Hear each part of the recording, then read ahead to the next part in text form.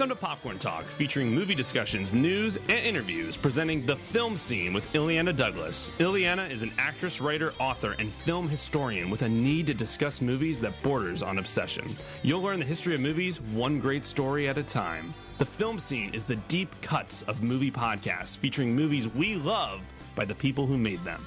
And now, Illeana Douglas. Yes, hello. Hi, it's Illeana Douglas. I'm here with Jeff Cram, and this is The Film Scene.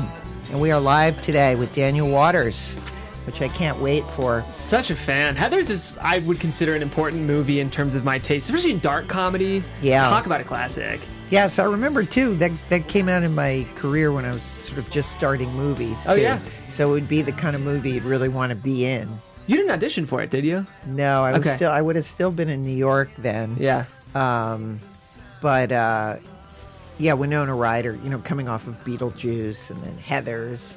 Yeah. Christian Slater in his Jack Nicholson impression. I'm going to ask Daniel about that. That's going to be my fan question. Definitely. Okay, let's get to what is going on. One thing I want to promote, which I'm very excited about, leaving later today for Tucson, Arizona, for the Loft Cinema Film Festival. Allison Andrews and I are going to be there, and I'm going to get an award. I'm so excited. And we're going to be screening the movie. Thank you for the applause. A studio audience. So Sunday, the Loft Cinema, Sunday at 2 p.m., we're going to be screening Grace of My Heart. There's going to be a Q&A, and you have my book is going to be there. I'll be doing a book signing, and they're going to have the book there if people want to purchase it. So I look forward to meeting people, and of course, most importantly, part of my going, they agreed to drive me to the OK Corral. Oh, that, of course. So I'm really excited about that. I love great. road trips. Oh, yeah, and to get to see any iconic... I feel like you can't travel to a city if there's an iconic film thing and not go see it, right? No, I can't. I always look. I go, what's nearby that I can go see? That's perfect. And there it is, the Law Film Fest. What exactly is the award? It's a Achievement. lifetime achievement, although I haven't really achieved enough, but I'll take it. Well, I feel like once you get enough Lifetime Achievement Awards, then you know. Yes. You get the Achievement Award for the number of Lifetime Achievement Awards you've gotten. Oh, look at this. See, isn't this great? Yeah, I can't love wait. it. Yeah, I can't wait to go there. It's These perfect. independent cinemas that have cropped up all over the country are so fantastic. They have, their own programming, and I'm getting to know the staff there. The first movie I'm actually seeing is going to be Point Blank. Perfect. So that'll be on Friday, and all sorts of people are going to be there, and I can't wait. So that's going to be fun. I've never been to Tucson, Arizona. All right, let's get to the James Dean crazy controversy. It's so horrifying. I know Twitter can be fun sometimes, but then it's when so many weird things, cinematic things, you go, oh, okay, I can't comment on all of these. Oh, it's a whirlwind. But if any of our listeners haven't heard, yes, what's going on is that there's a Vietnam War movie coming out next year. Right. And they have cast James Dean to play one of the supporting roles. And the way that James Dean is going to be in this movie, because of course both of us know that James Dean has been deceased for a number of decades, is they're going to have an actor voicing the likeness of James Dean, and they're going to recreate James Dean via CGI. Yeah, which is, I don't know, I'm against it. As an actress, I would have to wonder how you feel about this, because I find it kind of horrifying. No, it's terrible, and listen, it's something that people were joking about. We were making jokes back when we did Alive about, because Frank Marshall and Kathleen Kennedy, they were very up on all the things, all the developments that were happening, Lucasfilms. And we used to joke about, one day they won't have to cast actors anymore. You'll just be CGI'd in. And especially some of these people like Will Smith, they've all been all digitized. Right. And, and you figure, well, I don't even have to pay a Will Smith. I'll just use his clone. So that becomes the interesting thing in terms of Screen Actors Guild. If it's a film and somebody is just voicing someone, I wonder who gets paid the SAG rate. I was thinking. What is the, who makes the contract for this? What is this considered? Doesn't this break the rules of Screen Actors Guild? What if he is nominated for an Oscar? I don't think that's going to happen because I think it's going to not be very good. But I guess the biggest question is why, when there's such a plethora of actors and actors who love James Dean, that why use a kind of a novelty of putting James Dean in the movie? And another thing I'm thinking of, maybe James Dean would not want to be in a movie about the Vietnam War. Or CGI'd, maybe he didn't want this to happen. When you think about his kind of energy as an actor and someone who was one of the first to really kind of introduce new techniques into the craft. And right. Actor studio acting. Absolutely. This doesn't feel like the kind of move he would support. No. And I don't understand. And the article said that the producers of the film said, we looked high and low and we just couldn't find anyone for the role. Yeah, I know. That's just not true. It's like, come on, use your imagination. I know. Be Stanley Kubrick. He would see hundreds and hundreds of people. Absolutely. Before someone. Now, two things about this. One, I recall that a number of years ago, Fred Astaire's widow sued a vacuum cleaner manufacturer, for using an altered image of Fred Astaire in their vacuum cleaner commercial. Mm-hmm. So I don't know what happened to that about using their image. And then I'm also recalling our conversation with Bela Lugosi Jr., and he was responsible also. Remember, he said, for a law in which you couldn't just use someone's likeness. Yep. So again, I don't know who in the family James Dean dynasty, that they got to kind of authorize this. But yet it's yet another thing that we as actors have to worry about. Along the same lines is this idea that now on television shows, you can't even see the credits. It just goes to the next show as if the people who made it are meaningless. Right. And again, it seems to be, it's not so much about, making sure you see the next episode, but there's a little bit of minimizing the creative people who make the product, I think. Absolutely. I mean, at first I thought they were doing a James Dean biopic and they were using CGI to recreate James Dean, and I would have had problems with that, but it didn't feel as bad. But once I figured out that they cast James Dean to play another part, it just doesn't even make sense to me. No, it's going to have an like any clone. It's not going. Obviously, it's not going to live and breathe and react off of another actor. And then you're asking the other actor to react off a tennis ball or something like that. Yeah, and it's like, you think in film schools when people study the filmography of James Dean, do they include this film because James Dean was cast in it, or that's a good point. It's kind of upsetting. You can. I think it's very upsetting. Yeah. I mean, it goes along the lines. I haven't read Mr. Scorsese's op-ed about the Marvel controversy and all of that. So I have to see. I mean, I know, obviously he loves cinema, and so I look forward to reading it. But right now, I don't really have much to say except for, I probably will agree with you, but I haven't. But I haven't read. It's pretty, it's all, it's all sort of interesting. Yes. Have you seen the show Black Mirror, Illeana, on Netflix? Not only have I not seen it, it's not my cup of tea. There is somebody did a funny tweet about stop making television shows because again, there's so many shows. I have friends in shows and you have to watch them. And my friend has a term, he calls it sampling, where he just watches enough to get a feel. But I watch the entire show even if I hate it. Right. What is that? Sucks you in.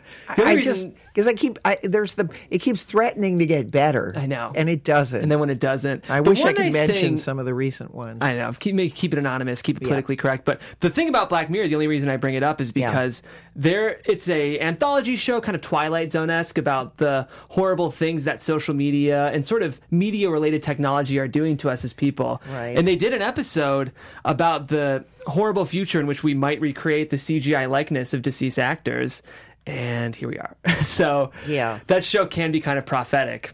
I had a feeling this was coming. The interesting thing, and I mentioned this before, I think Marilyn Monroe is still she's the number one most recognizable actress on the planet. Yep. She's been dead for all these years, but her legacy, and somebody like Marilyn Monroe and James Dean, they're idols. People, right. And they kind of lived and died a certain image and have been portrayed in songs and. But no, I think it's a terrible thing, and who knows? Maybe they'll decide now not to do it now that they've had this sort of public, public shaming. But I don't know. The everything seems like a carnival atmosphere lately of just so that's as we go into our movie season. I'm very old fashioned. I like to just go to see the movies and. Oh, I have a complaint. I'm getting like a grumpy old person.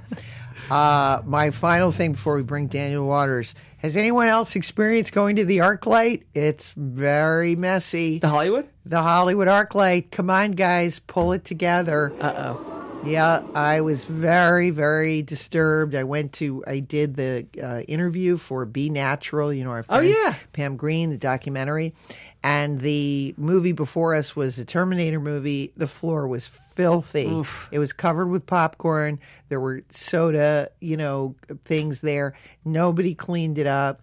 The staff was kidding around with each other, talking. It was really shocking, and that's the second time that's happened. So ArcLight in Hollywood, I'm attending there, and I almost said something. I almost, sort of said something about it. And I mentioned it to a couple cinephile friends, and they said, yeah, the ArcLight's going downhill. So that's not good. Don't go downhill. We love the ArcLight. We do. So on that note. We also love Daniel Waters. Let's bring him in. We love Daniel Waters. Let's talk about Daniel. He got his start in high school. He was writing a column called Troubled Waters for the high school newspaper, and that was what sort of gave him some of the ideas for Heathers, for which he received the Edgar Award. And over the next years, he served as a co-writer on the comedy The Adventures of Ford Fairlane, scripted Batman Returns, wrote the film Hudson Hawk, and Demolition Man, and current movies include Happy Campers, Sex and Death 101, Vampire Academy, and in addition to that, you're a movie lover as I am. Have you welcome Daniel Waters? Thank you, and boy, you didn't have to read them all. Can we edit those parentheses? Thanks so much for being here. Now you're here. And we've met at all. It's so funny. We've never actually had a conversation, even though our mutual friend Josh Olson has been on the show. Adam Rifkin has been on the show. Oh, yes. I think that Michael Tolkien. Michael. We've had Michael on the show. We have a lot of writers because I love writers, and I always feel like they don't get enough. They don't get quite the glory that the Well, yes, absolutely. That the director, gets.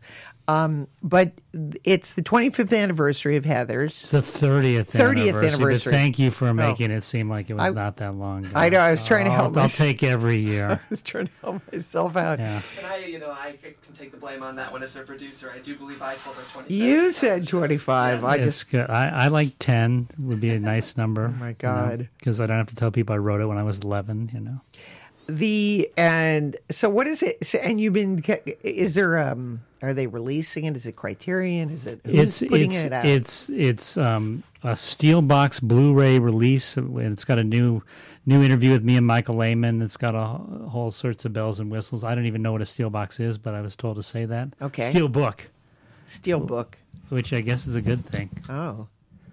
Commentary? I love commentary. Well, here's the thing. They have my old commentary from when I was the babe who just wrote it. Oh, okay. Well, that can be good. Yeah, which is fresh, face, and fun. But I think maybe we'll hold out for the 50th anniversary in a couple of years, where I'll have my old wizened looking back on it, like, oh, this is my first screenplay. Who knew I was peaking?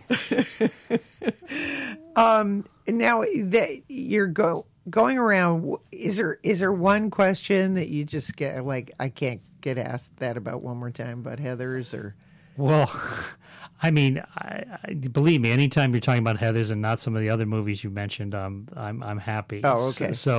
But people always are kind of weird because the dialogue of the film is, very distinctive. Some would say overwritten. But people always say, well, how did you write this line? How did you write that line? And I'm like, that's so funny. Yeah. I sat down and yeah. Well, I mean, I guess it's my writing process that I do like to come up with good lines, but I like to do them before I actually start writing. Like I hate movies about writing, especially screenwriting, where there's a blank computer. They got the words fade in, and the writer's just behind frowning and furrowing, and then all of a sudden a storm happens, and then all of a sudden they're like Liberace, and they just go crazy and start typing this unique thing. I'll do anything to not do the writing, yeah. 9 months of pregnancy, I call it, and then where I just collect little things, collect little notes, little insights, little. I come up with some of that dialogue way before I actually sit down to write it. So when I do sit down to write it, I've got all these sales receipts and candy wrapper napkins and oh, hey, this is going to be a bad day after all. Look at myself from 3 weeks ago came up with this. This is great. And do you print up for instance, I need to print. I can't. What may seem brilliant on the computer, the minute I print it up and read it and have a pencil, it suddenly seems repetitive or horrible. Oh yeah, well I again, as much as I take my time writing, I take even more time putting on the computer. I write everything by hand. Wow. Okay. And to refrain of how old Heathers is, it was written by hand on notebooks. Then I wrote it out neatly, and then I typed it on a typewriter. Oh, my God. And the first draft only. By the time of the second draft, we got computers and everything, moving cars, and it was great. But, I'll do because I agree that once it goes on the computer, it's got to be good. Look how good it looks. This has got to be great. It's fantastic. But, yeah, so I do a lot of printing up and, okay, it was as bad as I remembered. These are some of the famous things associated with the film. That you wanted the screenplay to be directed by Stanley Kubrick. Is that true? That is unfortunately absolutely true. Although now it's I think even though he's dead now, I think everyone should be aspirational. Absolutely. What would Stanley say in this situation? I think it was good. I mean, definitely it came from a great place as far as let's face it. He had I'm here I am. I've never written anything before. If I write if I'm going to go to the trouble writing something, it better be pretty good. And I was it came from a place of I was tired of the certain kind of teen films. I was enjoying John Hughes movies, but boy, he's just going to keep making them, isn't he? And it was I'd open up the newspaper. We had newspapers back then, and I would say, well, why isn't the teen film I want to see playing in town? Right. And I realized I guess I have to write it, and then let's see. Stanley Kubrick did a war film. He did a science fiction film. He did a horror film. I mean, he's got to be dying for his teen film now. That's funny. So I thought, just give me the address and I'll mail it to him. And did you what was the cover? Do you have your cover letter to Kubrick? 'Cause I have a lot of my letters to people. I write these letters and I go, what do you think? And they go, it's way too long, Illeana, get to the point. But oftentimes people respond to a personal letter. Yeah, I'm big on personal letters. Most of my breakups are personal letters. But it was my first draft was over 200 pages, but I thought Stanley could get away with it. Yeah. But reality seeped in kind of quickly. I have very honest friends, and they really liked the script, but they kind of brought me. And so and then they had this friend that they all knew at USC, Michael Lehman. And I always joke with him, Kubrick to Lehman, quite a drop. But and he was calling me and giving me notes, and I'm like, who's this guy? Boy, me and Stanley gonna have a good laugh over this dude. And but eventually he became my director, and I was very, because here I am, I have these highfalutin aspirations, but at the end of the day, especially this movie, every time there's so many people who've said such great things about Heathers. So when I end up at a screening, I'm like, oh, this is going to be great. I'm watching The Godfather written by me. And then it's like, oh, it's a late 80s cult film that's very good, and it's got some great satiric, but, it's also goofy as hell. And I realize that's who I am. I'll undercut any pretentiousness with a goofy joke if I can get a laugh. Like so. Yeah. So and Lehman was very much the same way. Stanley would have probably taken all my stuff out, but so you never got any. You never could figure because he would. I guess he would if he even wrote people back. He faxed them back. Didn't he? I think yeah. Well, he was big on phone calls. Oh, he was. He loved calling people funny? on the Certain phone. people, yeah. Brando is that way. I think when you get older and kind of slightly like Wizard of Oz ish, yes, it's like he would keep you on the phone. I ran into Todd Field, who directed In the Bedroom and was an actor, and he sat down and talked with me and my brother about like meeting Stanley Kubrick, and Stanley Kubrick called him in the middle of the night and says, "God, I really loved you in Gross Anatomy," and he's like, "Stanley Kubrick watched Gross Anatomy? Like, this is crazy."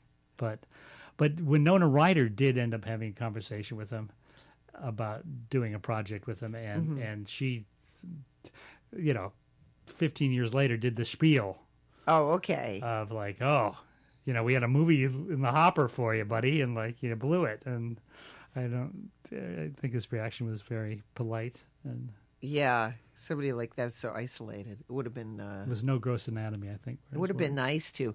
It reminds me of remember the Teenage Mutant Turtles? Oh yes. And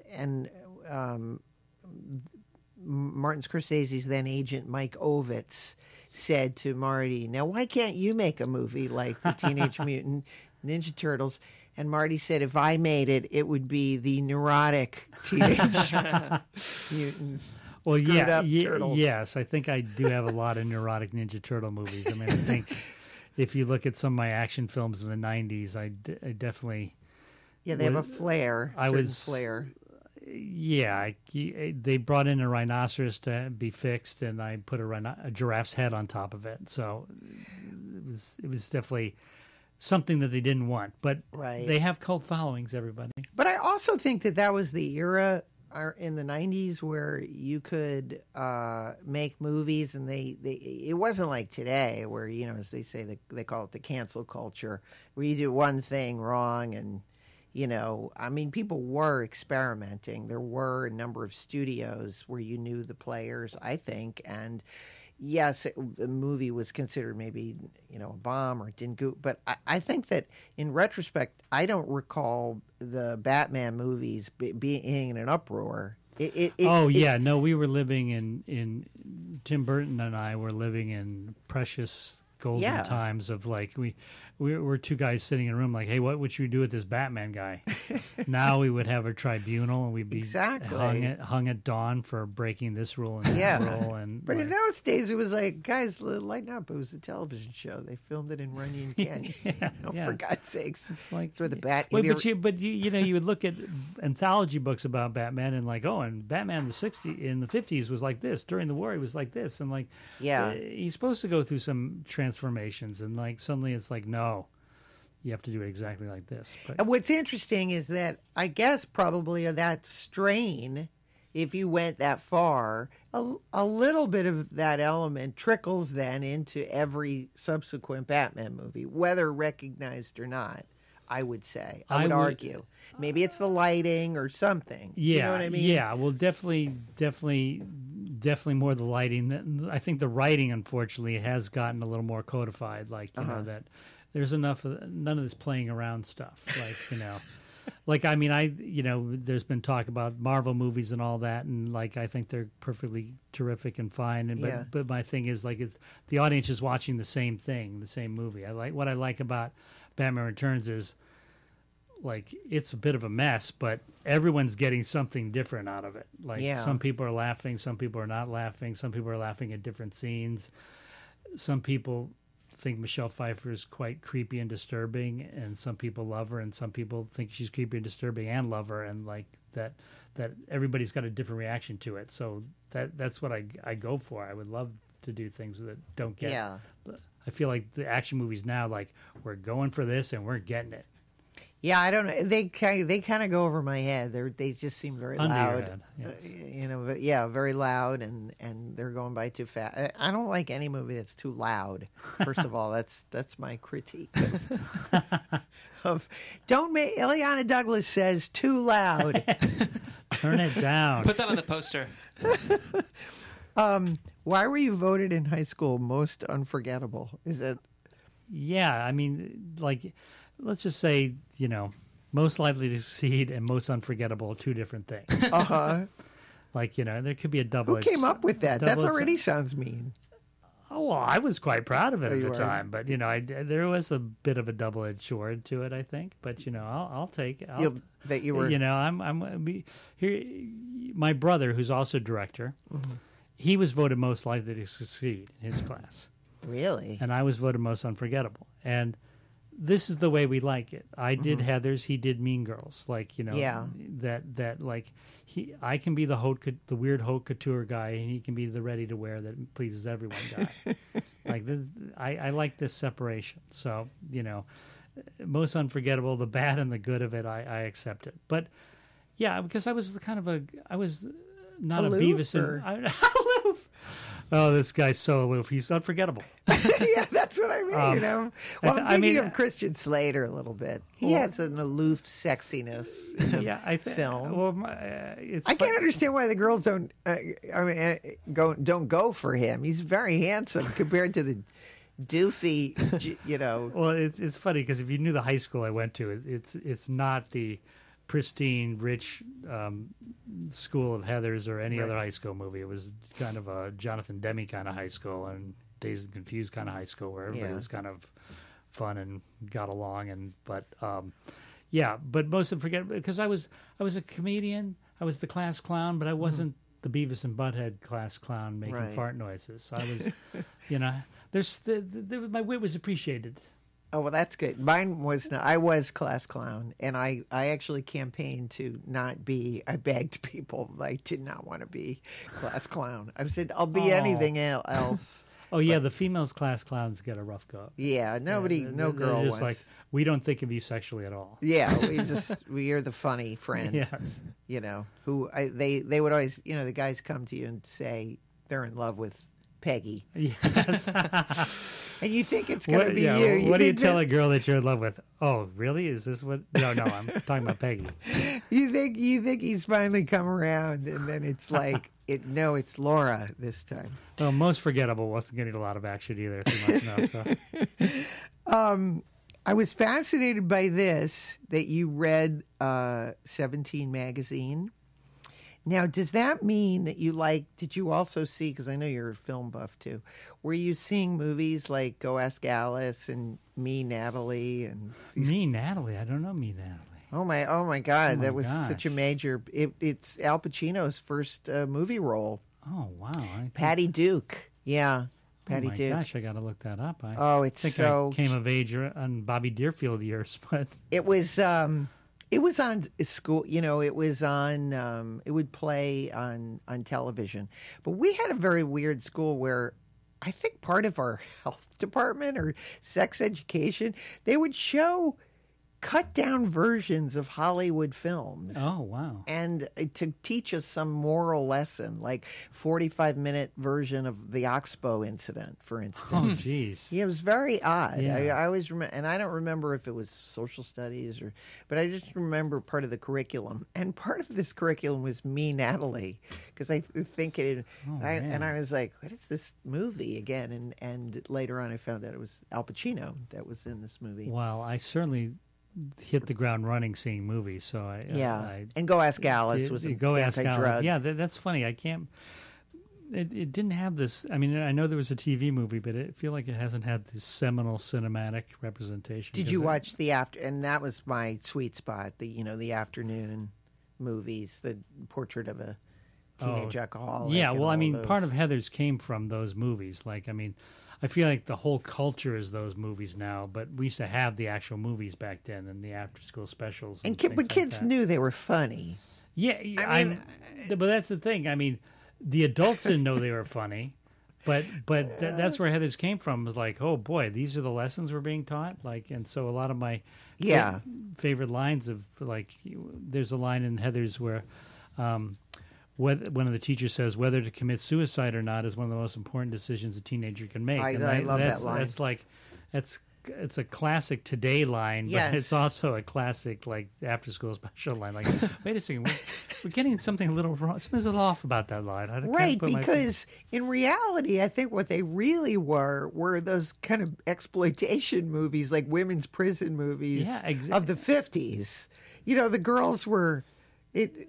Always having sex or let's bring it to the cliff. Taking drugs and it was always something horrible was happening to them. Yeah, nobody watched Dawn: Portrait of a Teenage Runaway to make sure she got back home. They want to okay, let's get her on the street. Okay, well, what's Dawn up to? Yeah, they were, but I loved all those. There was one. Did you ever see one called The People Next Door? Eli Wallach and Aunt Jack. I didn't know it was one of those movies. Yes, they have a druggie. Their daughter's tripping on acid. Oh yeah, yes, it was. Go Ask Alice is one of my favorites. I mean, it's sad. It's so exploitive, but she's having hallucinations. And I'd love to see that again. She ends up at a homeless shelter run by Andy Griffith. I'm sorry to laugh. I think they all ended like that.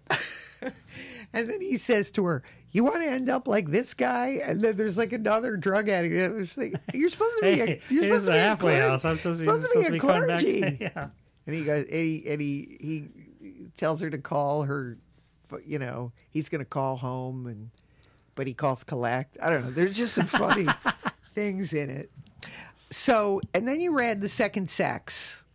Yeah, which I think is. I think you're the only man I have ever met who has read The Second Sex, and that's funny because there's a line in The Second Sex where it's actually another Simone de Beauvoir book where she says, "No man has ever read Virginia Woolf's Room of Your Own." So it's like, I gotta get this book. I gotta be that guy. I want to read this thing, man. I mean, it's so funny when you bring up because I did read, like, I think my line back then was, I read 17 magazine, and Second Sex is science fiction. So a lot of the interviews I did around that time, I would say that line. So I was living with Larry Karaszewski, who you know. Yes, and he would hear me on the other line doing an interview on the phone, and he would come up with a copy of Second Sex, like point at it. So I feel like my feminism was mocked.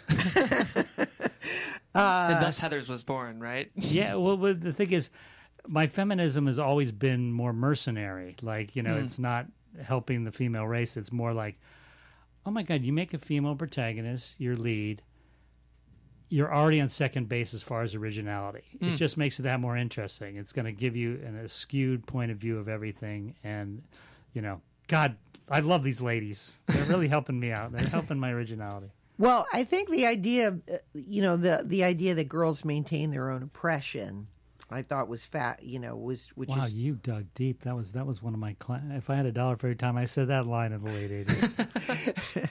Hey, I saw you across the room, and did you know that girls maintain their how's that oppression maintaining going on? But everybody thought it was such a big deal when they did Mean Girls, but that was the same material. Yes, I when my brother was directing and Tina Fey saw me on the set, she pretended to cover her eyes, but like I say, I'm glad the money's somehow going back into the household. So. That's true. But yeah. So I want to talk a little bit about the casting, and one of the things I thought was very funny was that a lot of the teens who you want in the movie, one mother said that the script was the voice of evil. I mean, was it really that? Yeah, that was Heather Graham's mother. I had a feeling. I wasn't gonna. I can't. I wouldn't. Yeah. I'll let you say it. That's okay. Gossiping. She was only 17 at the time when she tried out for the head Heather. And her name was Heather. Yeah, I bet did she want to be in the movie? Yeah, no, she tried. People regret not being in the film. She did a great reading, and but and then like, I'm going to get you, Mom. I'm going to turn 18 and do Boogie Nights. Like, geez, I'm sure their parents are like, oh, God, we should have pled out on Heather's. Yes, there. Yeah, there was a movie I was associated with many years ago, and there's a lot of moms around, and they can be trouble. Yeah, I mean, of course, I was a giggling 25-year-old when the movie was made, so it was like, oh, somebody called me Satan? Like, this is fun. Which reminds me, the first day of shooting was Ash Wednesday, and I'm still a good Catholic boy, and a lot of the cast hadn't met me yet, and I came to the set with a huge ash, and I had a priest who'd love to really lay it on thick, so I had just a huge ash crucifix, and like I looked like Manson, like coming, and everybody was like, "Oh, of course, that's the writer." Oh, that's so funny! I love that. But Winona Ryder she comes from a hippie background. Yeah. She's so terrific in the movie. I mean, just again, she leapt on the screen. Well, yeah. I mean, she really changed everything, and even as you know, I came at it from such an intellectual point of view of I made the movie through my head, I'm going to make the Stanley Kubrick teen film. I'm going to have them speak in elevated Shakespearean dialogue. I'm gonna have them, and then she came in, and also the other actors, but mostly Winona. She came in and just gave it such flesh and blood from the get-go, and suddenly everything became different, and it was a whole new movie. And I'm watching it, hey, this is pretty good. This isn't just a cheap exercise in satire. This has got something going. And even stuff that was much darker in the script, like the first draft was over 200 pages, and she killed people, and she was practically Travis Bickle, and we started to bring that down a bit, but then we brought it down even more with Winona. So now she's completely somebody you're completely invested in, and which and at the time I was like, you don't have to be invested in her. She's the female, but it does make a difference. And when Winona really brought it to a different kind of life. Yeah, she was the antithesis of the John Hughes films. Whereas I'm thinking of the Breakfast Club. You have people pretend with their dark makeup and pretending that they're. Well, yeah. I mean, it's funny the John Hughes films, which I find adorable and they're enjoyable, but they were almost films for teenagers, like Disney films, almost we're gonna have a good time watching this teen film. Oh, I would kill I used to think I would kill to be in a high school like that with all this. They're talking about their problems and the Breakfast Club has that famous line of, when you grow up, your heart dies. And I'm like, well, wait a minute. It kind of dies when you're 12. But, so it's the first time they take your dog to the farm. Yeah, yes. But, so it's it's not like I want to do a documentary about high school, but even giving it 40% more reality, made a big difference. I mean, there's a compliment that was given to the film recently in the New Yorker where it's it's the movie that turned the 80s into the 90s. That I think it was the first. Yeah. It was, even though it came in 89, it was the first 90s movie that it felt like, Yeah. Because everything after that, from Nirvana's video for Smells Like Teen Spirit and everything, suddenly had that stank on it. Right. Or a lot of all the high school movies became dark. Yeah. They, Unfortunately, I think Heather's was a curse that everybody started speaking a little too nicely and elegant and were a little too witty, and I'm longing for a movie like Tex lately, like Matt Dillon, and just what are you doing tonight? I don't know, what are you doing? I kind of there's still part of teenage experiences like that I think now. Trust me. I think now is everybody it elevated the genre almost too much. Right, that the all-knowing evil girl. Who's I was not inspired as much by John Hughes movies as Turner Classic Movie Channel movies. Where why do you want to hang out with people who don't have a great line coming up? I like that. If I had 5 minutes to come up with a response, this is what I would come with. And only they're in live action, they're speaking just like that. I love that. But the parents are always, and I'm just thinking of Ghost World too. In all these high school movies, the parents always have to be completely unaware of what is happening. It just adds to the. But we're in your own life, were your parents aware I don't think my parents were aware of it. Yeah. I mean, my concern was a lot of teen films made the parents villains. Like if the parents hadn't done this, I wouldn't have turned to drug addiction. If they hadn't done this, I'd be less mean. Like, and where Heathers and I think other movies after that came from a point of view like, well, they're not really relevant, are they? Like, like that all this stuff is going on, and what they tell their parents is like just enough to go by. I think it's getting a little different now. I think parents are way almost too involved now, but totally. But back in that sweet spot, it was kind of like they were just. I mean, even there's scenes in Heathers where which were straight from my father of how was school today? Great pate, where you just keep it on a certain level, right? Like if I told you 5 inches more, I'd have to tell you 5 yards more, and I can't do that.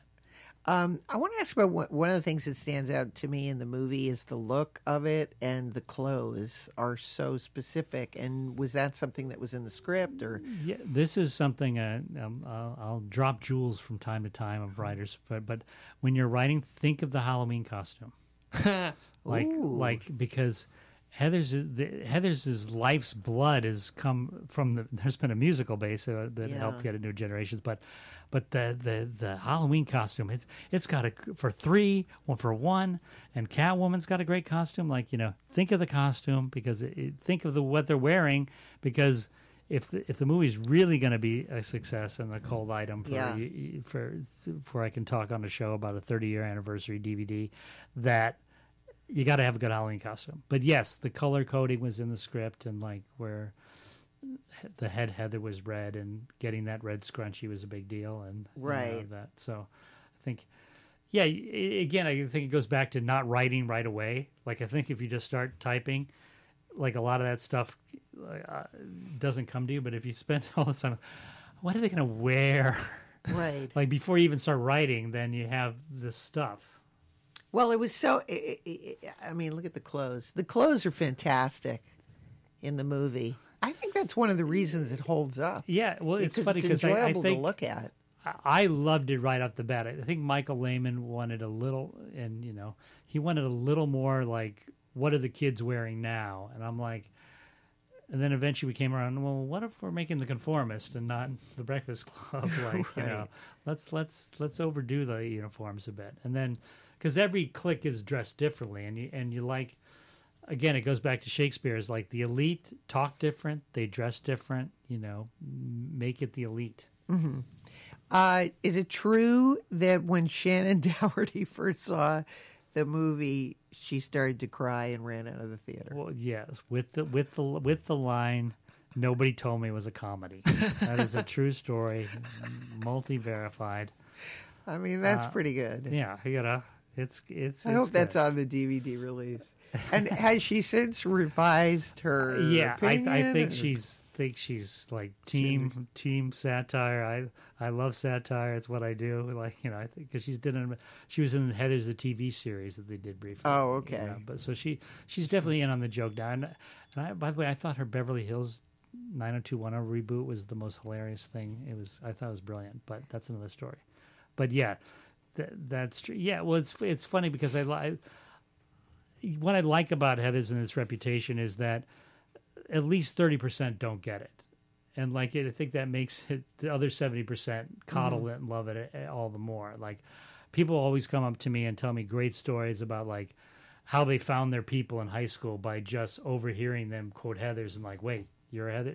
Right. I call it secret handshake cinema. But my favorite story is a couple came up to me and said they were going out with other people on a double date with each other, and her boyfriend and his girlfriend started talking about how stupid and disgusting Heathers was, and then they just broke up with them and started going out the next day. So, I approve of that. So it's that's what you want when you write a movie. You want to break up two couples. As people know, I broke up with someone because they didn't like Harold and Maude. Wow! This was back in school. I give 3. Really? Three. I spot 2. Really? Now, can you give us an example of a movie that there was somebody said they don't like Albert Brooks. Yeah, that's and I know you'd be out the door by then. No way. So where'd you go? Yeah, I'm like, okay, I'm gonna give him Albert Brooks for that. Yeah, that would be and they'd have to sit. I mean, I'm trying to think how many times I've seen when Real Life came out. It was one of the first movies that I remember being on cable.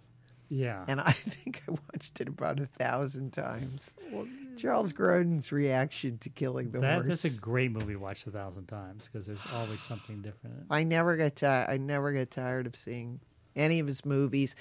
You're right. That's a deal breaker for me. Yeah, there's just certain touchstones. She was really pretty, so I gave her 2 more. But all right, okay.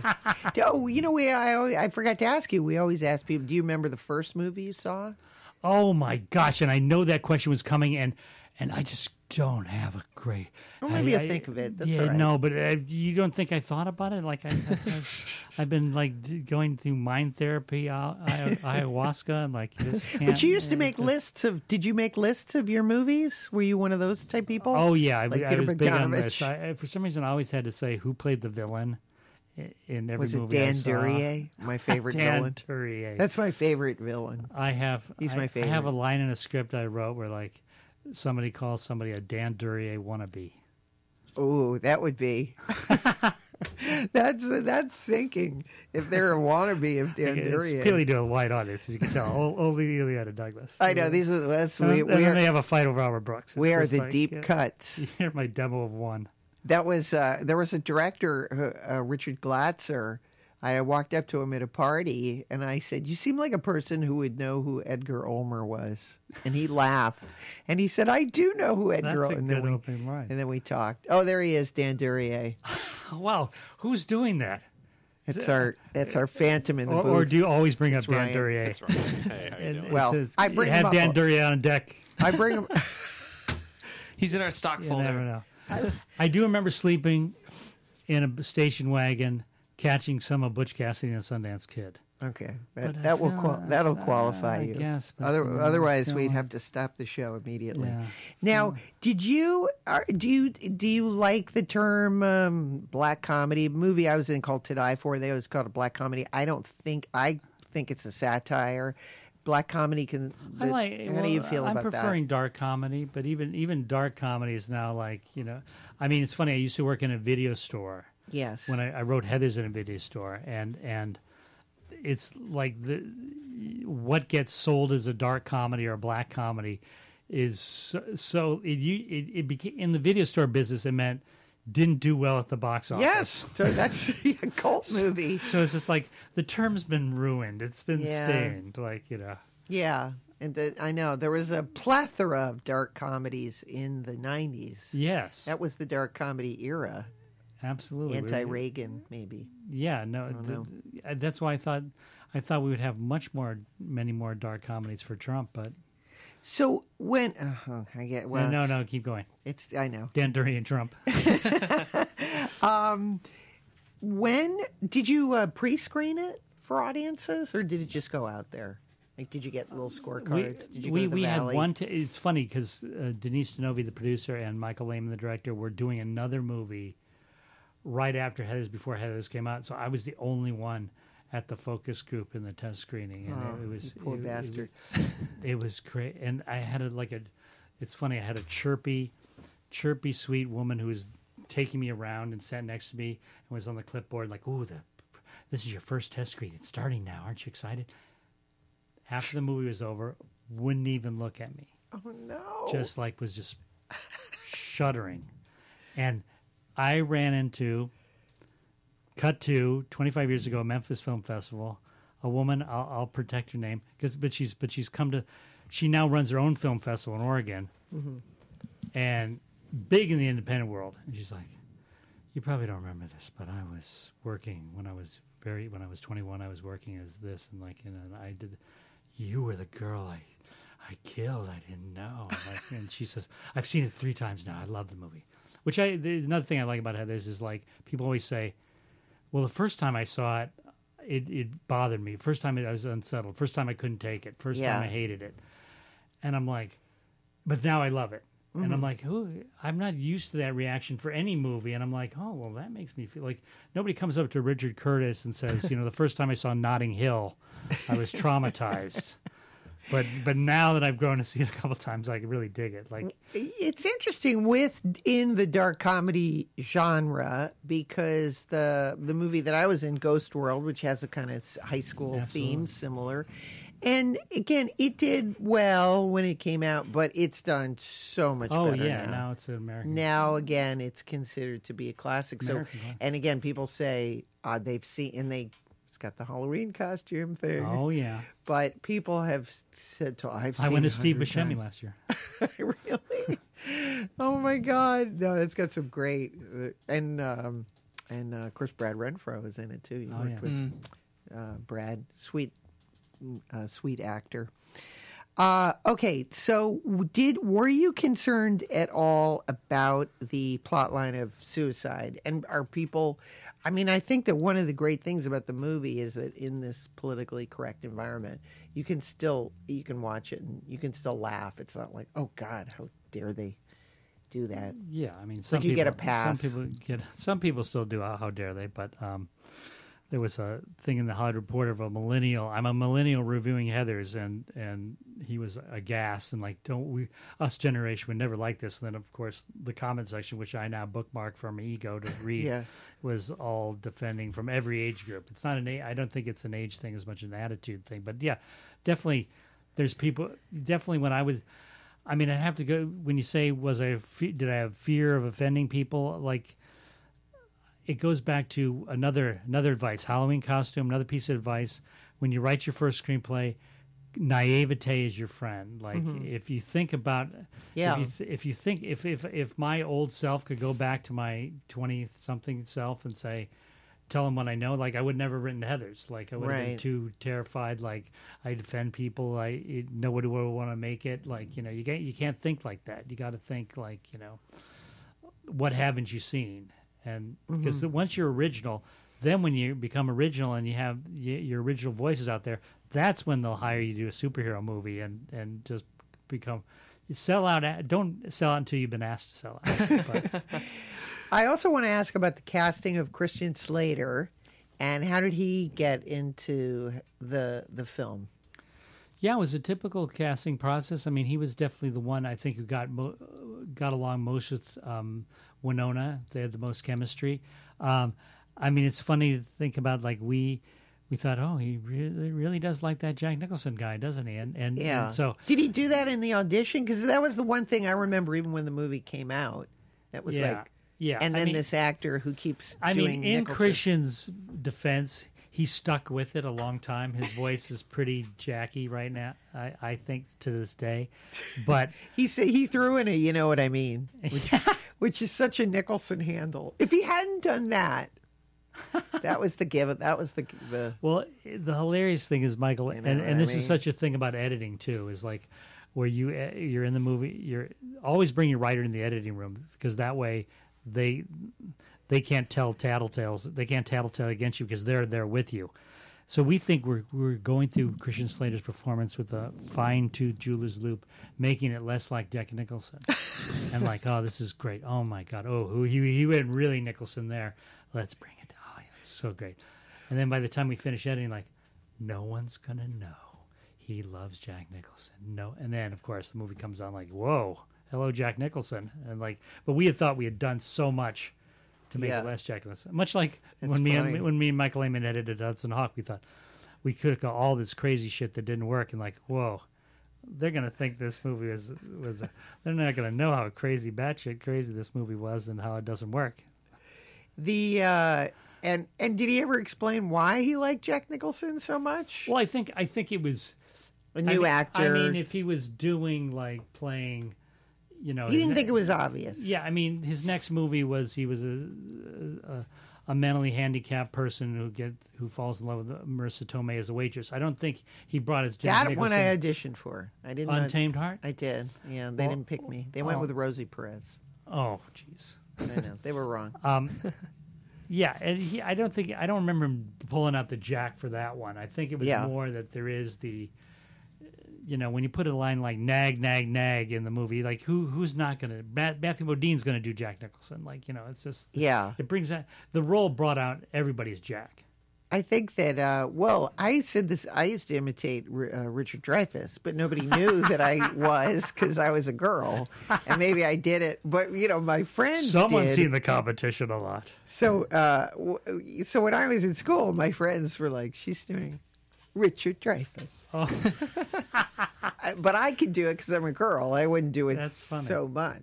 But you just talk with a certain staccato, and you're doing, And Nicholson's a go-to also for me. Walken at all? No, never him. Okay.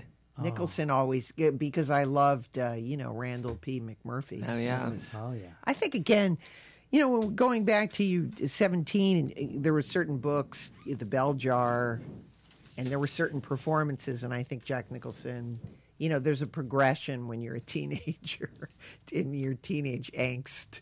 And I think that Jack Nicholson, Randall P. McMurphy was part of mine, so I could see why it would have been part of Christian Slater's. Yeah, and when you watch the movie today, he's a great actor. You're not. No, it's not. You're not giving it the white glove test like too much Jack Nicholson. You're like, hey, how much in a movie where somebody's doing Jack Nicholson? I'm having a good time. We need more of it. Yeah, where were more people imitating great actors? I think it works for him. Yeah, and again, I think it's another thing that makes it fun.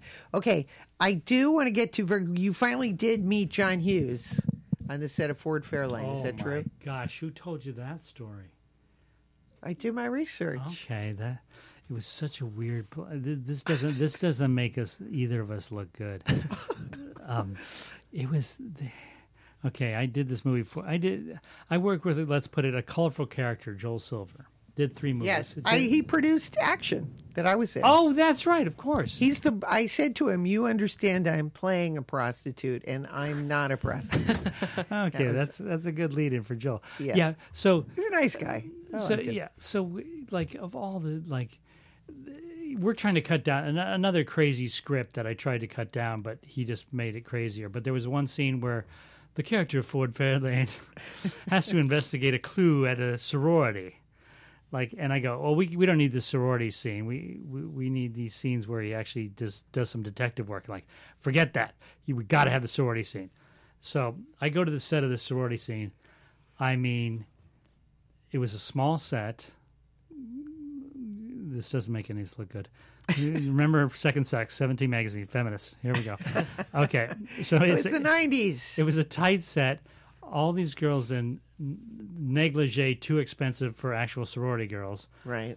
And in a cramped video village, like in a kitchen, is so many celebrities and famous writers and famous directors, you would blow your mind. And we're like, and that's how I meet John Hughes. He's standing there sweating, and we're all just a bunch of sweaty perverts. And And so he came by on that particular day. Yes. They used to always happen. Yeah. No, where were you during the Capitol Records fight sequence? Right, or the night shoot. Yes. It's always, yeah. Oh, this was a night shoot. I'll give them credit. And they were there all night. Yes, but yeah. So we had a brief conversation, and then I ran into him in Tower Records, and we remember what he was buying at all. I think, I don't know if I was buying the Beach Boys box set or if he was, but I feel like we talked about the Beach Boys. Oh, cool. And then, but he talked about how much he liked Danny Aiello and Hudson Hawk, which that's good. Like, geez, okay, that's getting pretty obscure. But apparently he told Michael Lehman he loved Heathers, which I never got that approbation. So. Oh, well, that's good. Yeah. Because I think a lot of people who did articles on Heathers at the time said, boy, this really puts John Hughes in his place. Makes John Hughes look like the turd he is. Like, whoa, wait a minute. Does it have to be against John Hughes? Well, critics always like to definitely do that. All right, we're going to talk a little bit about some of your favorite high school movies. Oh, I was not thinking you were going to get to it, but I'm prepared. And I'm going to give you ones that you don't get every day. I would love to hear some of your favorite high school movies. Okay. If you've listed them. I'm going to rattle them off. Okay. Like a Gatling gun. Lord Love a Duck. Have you seen that one? George Axelrod. George Axelrod, writer, director of Manchurian Candidate. Come on. Roddy McDowell. No, he was the writer director of Lord Love a Duck. He was just the writer of Manchurian Candidate. He was out of his mind during the making of Yes, Roddy McDowell was kind of like the nerd JD, the intellectual JD. I love this movie. And Tuesday Weld. Tuesday Weld, of course, amazing. A cashmere sweater sequence, that's one for the ages. But and the conversation pit, right? Isn't that the one? Oh yeah, isn't Ruth Gordon in it? Oh yeah, I want to see it again. Okay, yes, Lord Love a Duck. Lord Love a Duck, written and directed by Axelrod. God, George it's a Axelrod. real strain of dark comedy, and like there's a fake her mother's suicide, so there's a little something in there. Little something in the stew. I love that. Did you have any more? Or? I got some more. I feel like that was the one that was going to impress you, though. It did impress me. I know. Now it's a little downhill because I didn't go old school. Okay, I'm going to go old school. Oh, you go old school. We'll compare. I'm a big Rumblefish person, though. Oh, Rumblefish. I didn't put that one on the list. Up the Down Staircase. Do you remember that? Sandy Dennis. Sandy Dennis, I was going to say. Is a teacher. Sandy Dennis was never a teenager for me. Oh, she's the teacher. She's the teacher, and one of her students gets involved with an older teacher. He's kind of a Lothario, and there at one point she takes an interest. This is so up my alley. I don't know why I haven't seen it. Oh my God, you'd love it. There's a American Private Miss Jean Brody. There's a Spanish kid who she kind of takes. She wants him to do better. And then he mistakes this for that she, wants something. And jeez. It's very Sandy dark. Dennis doesn't send out those signals usually. It's an amazing film. Wow. Really, really good. Up the Down Staircase. Okay, that's a great one. Now, oh my God, I've got a couple. I got one that hasn't even come out yet. What? It's going to play at the AFI Festival next week. Okay, but it's called Seela and the Spades. Seela and the Spades, okay. And it is, definitely multiracial. Like I can't remember the director's name, but she's going to be a household name. But it's kind of like it's saying too much to call it a Heather's Update because it does place an elite school with an elite female clique. But it's more like The Godfather in high school. It is incredible, and it deals with cliques and things, and of course heightened dialogue and all that. But it looks gorgeous, and it was like it really took my fancy. If it needs a scepter for me to bestow something on it, I will bestow something on it. And there's another crazy movie. Let me get it in called Detention. Not a lot of people have seen it. Haven't seen that one. It's this actor Josh Hutcherson who was in Hunger Games. Mm-hmm. But this movie is nuts. It's directed by a crazy director named Joseph Kahn, who did that movie, that crazy rap movie last year. I keep spacing on the title. But this movie is every teen film smashed together. It's got the clicks. It's got science fiction time travel. It's got a body switch mother-daughter body switch movie, all crammed into it. It's pretty crazy. Oh, that looks fun. Jeff, do you have a couple? Feel like mine are more earnest. I hope that's okay. No, I want to hear some. Don't say Angus. I won't say Angus, no. I do love Juno. I love Diablo Cody as a writer, so I feel like that was an important movie for me to really kind of develop taste and a good script. And got to get past that first scene, though. Yeah. It takes some acclimation. Is it too stylistic for you? It was too. Then it's just okay. I'm not going to take this. And then you get into it, and I'm sure people have the same reaction to Heather's too. Like, whoa. Yeah. Yeah, it's that really, really assured writer's voice that even if you come in swinging and you take that risk, I'm on board. Mm-hmm. Yes. Just a lot of times with a movie like that. And then there's a movie that, speaking of Albert Brooks, he produced it a couple years ago called The Edge of 17. I don't know if you guys got to catch that movie. Haley Steinfeld in a really good performance. Young up-and-coming female writer-director named Kelly Fremont Craig directed that movie. I loved it. I thought it was a really just kind of gentle, earnest retelling of, the high school experience. Yeah, I saw that movie. I thought that was pretty good. Speaking of costumes, she had a great jacket in that movie. She did. that winter jacket did. Where you just want the girl to take it. Will you take the jacket off? You look ridiculous. But I had so many friends in high school who would always have that jacket on. That's what we need. Yeah, you needed the jacket to shoplift. Well, maybe I've said too much. Okay, I like Rock and Roll High School. Oh, of course, Alan Arkish, our buddy Alan. That's a super fun movie. Oh, absolutely. That as a high school. I tried to. It's silly, but yeah, no, it's hilarious. It's awesome. For serious films, I'm going with Election. It's one of my all-time. Brilliant. 1999. What a year for movies. Yeah. Alexander Payne. Just that bring the pain. In terms of the teacher, I love the student teacher. That again, where the teachers were really portrayed as hating the kids. Yes, and it really seemed very truthful. I'm surprised you bill that as a serious movie. When I think of Election, I think of it as, I guess it's serious, but tragedy. I mean, it is a tragedy. It's a tragedy, but it's. I just think it's an incredible looking film. Yeah, going back to your thing, it draws blood, which to me can be a comedy or a drama, but I like it. I love it. And I do love Rushmore. I don't know if it's exactly a high school movie, but I loved his performance as a high school student. Oh yeah, that's great. Doing staging Apocalypse Now and stuff. I thought that was. Yeah, I mean, like Wes Anderson kind of turns everything into Wes Anderson movies. So even if it was a war film, you would bring it up as like my favorite war films. Yeah. Like, Wes. He's his own genre. Yeah. And another one I'm going to mention. Just I cannot see it.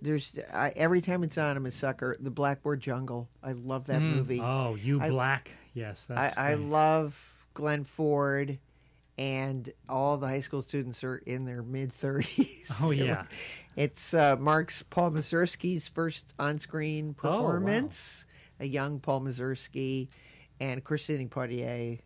Amazing. But there's elements of it that are really, really disturbing. Oh, yeah. One of them where they beat up the music teacher and they break his glasses. I just thought that, they really show... the teenagers, which was in the 50s, as delinquents. Where the teachers and that carries through to Up the Down Staircase, and that was the 60s. Where a teacher now it's the reverse. Now the teachers are all jerks, but in those movies, there's a great nasty cult film that I always thought was an update of Blackboard Jungle, the class of 1984. Oh, I don't know that one. It's okay, good. It's brutal. Believe me, it's Michael J. Fox is the one good student in it, and the rest are just angry punks. And, okay. But they end up killing some teenagers. So killing some teenagers. So it takes away the fun a little bit. But it has the Blackboard Jungle template only. Let's get crazy. Yeah. I like that. And the last one I'm going to mention, which is kind of a ripoff of Heather's, it's called Thoroughbreds. Oh. Have you heard of Thoroughbreds? Yeah, no, I follow it's in the top 10 percentile of my Heather's ripoffs. I'm admired to be in the same room. But Thoroughbreds is a movie that I really think is very, very good. Didn't really get talked about from... I want to say 2017. I'm not quite sure about that. That's about right. But three, high school students, and they from Connecticut, and they're going to kill their rich, wealthy stepfather. But again, it has that same vein. It reminds me. And the dialogue is still crazy, and it's got hopefully this will make people watch the whole thing. A classic last line. Ooh, okay. Alrighty, cool. I love it. Well, you can't be my age, and I know this is a family connection for you, but if you're specifically my age, Mean Girls is just such a cult classic. All right, so I'm assuming Heather's couldn't be on any of these lists. But... Heather's is my number 2, I will say. I just thought it might be redundant to mention. Heather's is, of course, a given. Okay, but that's all good. That's good because I said Thoroughbreds is a ripoff. Because I would agree that one of since Thanksgiving's coming up, I would give a tie to Heather's and Mean Girls because they are two. I like to make fun that he ripped me off, but it's a totally different movie, and it's completely. It's so funny. It's one of the. I mean, it doesn't get credit as not only being one of the funniest teen films ever made. It's one of the per capita, and it's not just my brother. It's Tina Fey, obviously, right. but but more the per capita laughs than any movie I've seen, and it still plays so well. It's also just that thing where I think specifically for my age, people who are probably 10 years older than me, Heathers would be their version of that. It's just when you see kind of a subversive teen comedy, and Heathers is a little more subversive than Mean Girls. I think Mean Girls kind of plays the middle a little more, but it is such a sharply written joke machine, that film. Yeah. I mean, that's what Tina Fey does, So I do. That's a big one for me, definitely. No, yeah, it's always hard to hear, but but it's a great movie. Yeah, that's definitely. funny. I mean, what are the chances that both you and your brother would make? Our little sister who's a lawyer, she's got a, she was the Veronica, she was the girl, she was the Lindsay Lohan. Although I joke that everyone who comes up to me and says they were Veronica were really a Heather, but oh, that's funny. But sister provided some good tales for us. Heather's has there's redemption at the end. Yeah. It does have a happy ending. Yeah, sort of. Kind of. She's going to be friends with the girl that's been. I've written so many endings for Heather's. The actual ending is just one of them in my mind. So. Well, I want to be set on the record. If you look at my list, hard copy, Heather's is number 2 right there. So. This is true. We've got validation. Yes, and it's on the record. Just so you know, Dan, I want you to know that. Thank you. 2 very important movies for me, both of them. So. Well, we try. Yes. Awesome. All righty. Well. Thank you so much, Daniel, for doing this. Well, thank God we didn't get my other films. This is good. Well, I really wanted to do a deep dive on Heathers, absolutely. just because that's the one that's going to come out, and exactly. You can come back and we can do a deep dive on Hudson Hawk. I'd love to see all the stuff that got cut. Yeah, well, that was the last. There's a whole subplot of a murdered monkey that was cut. So that's all I'll leave you with. Give you a little taste. So now we have to bring you back so we can hear about the murdered monkey, I think. I mean, Dan, Illeana said it. Thank you so much for coming on the show today. Our audience loves having writers on here, and it just really is so valuable to have you in studio. And I can tell you, as someone who does love a dark comedy, Heathers is such personally an important film for me. So thank you for writing it. No Mean Girls, but we get it. So thank you. And guys, of course, this is the Film Scene with Illeana Douglas. You can tune in every Thursday live on the Popcorn Talk Network at 2 p.m. Pacific, or check out our podcast. If you could please subscribe to both this channel and the podcast, that would be wonderful. Yes. We're taking next week off because Illeana's traveling, and I'm traveling. And again, if you're in Tucson, Arizona, the Loft Cinema, Sunday, 2 o'clock, Allison Anders and I will be screening Grace of My Heart, and there'll be a Q&A and a book signing afterwards. And as we end the show, as I always say, everyone's life is like a movie with a beginning, a middle, and an end. And this is the end of our show for today. Thank you so much, Daniel Waters. And go get your copy of Heathers. Bye. Thanks for tuning into the Film Scene with Illeana Douglas, airing exclusively on the Popcorn Talk Network.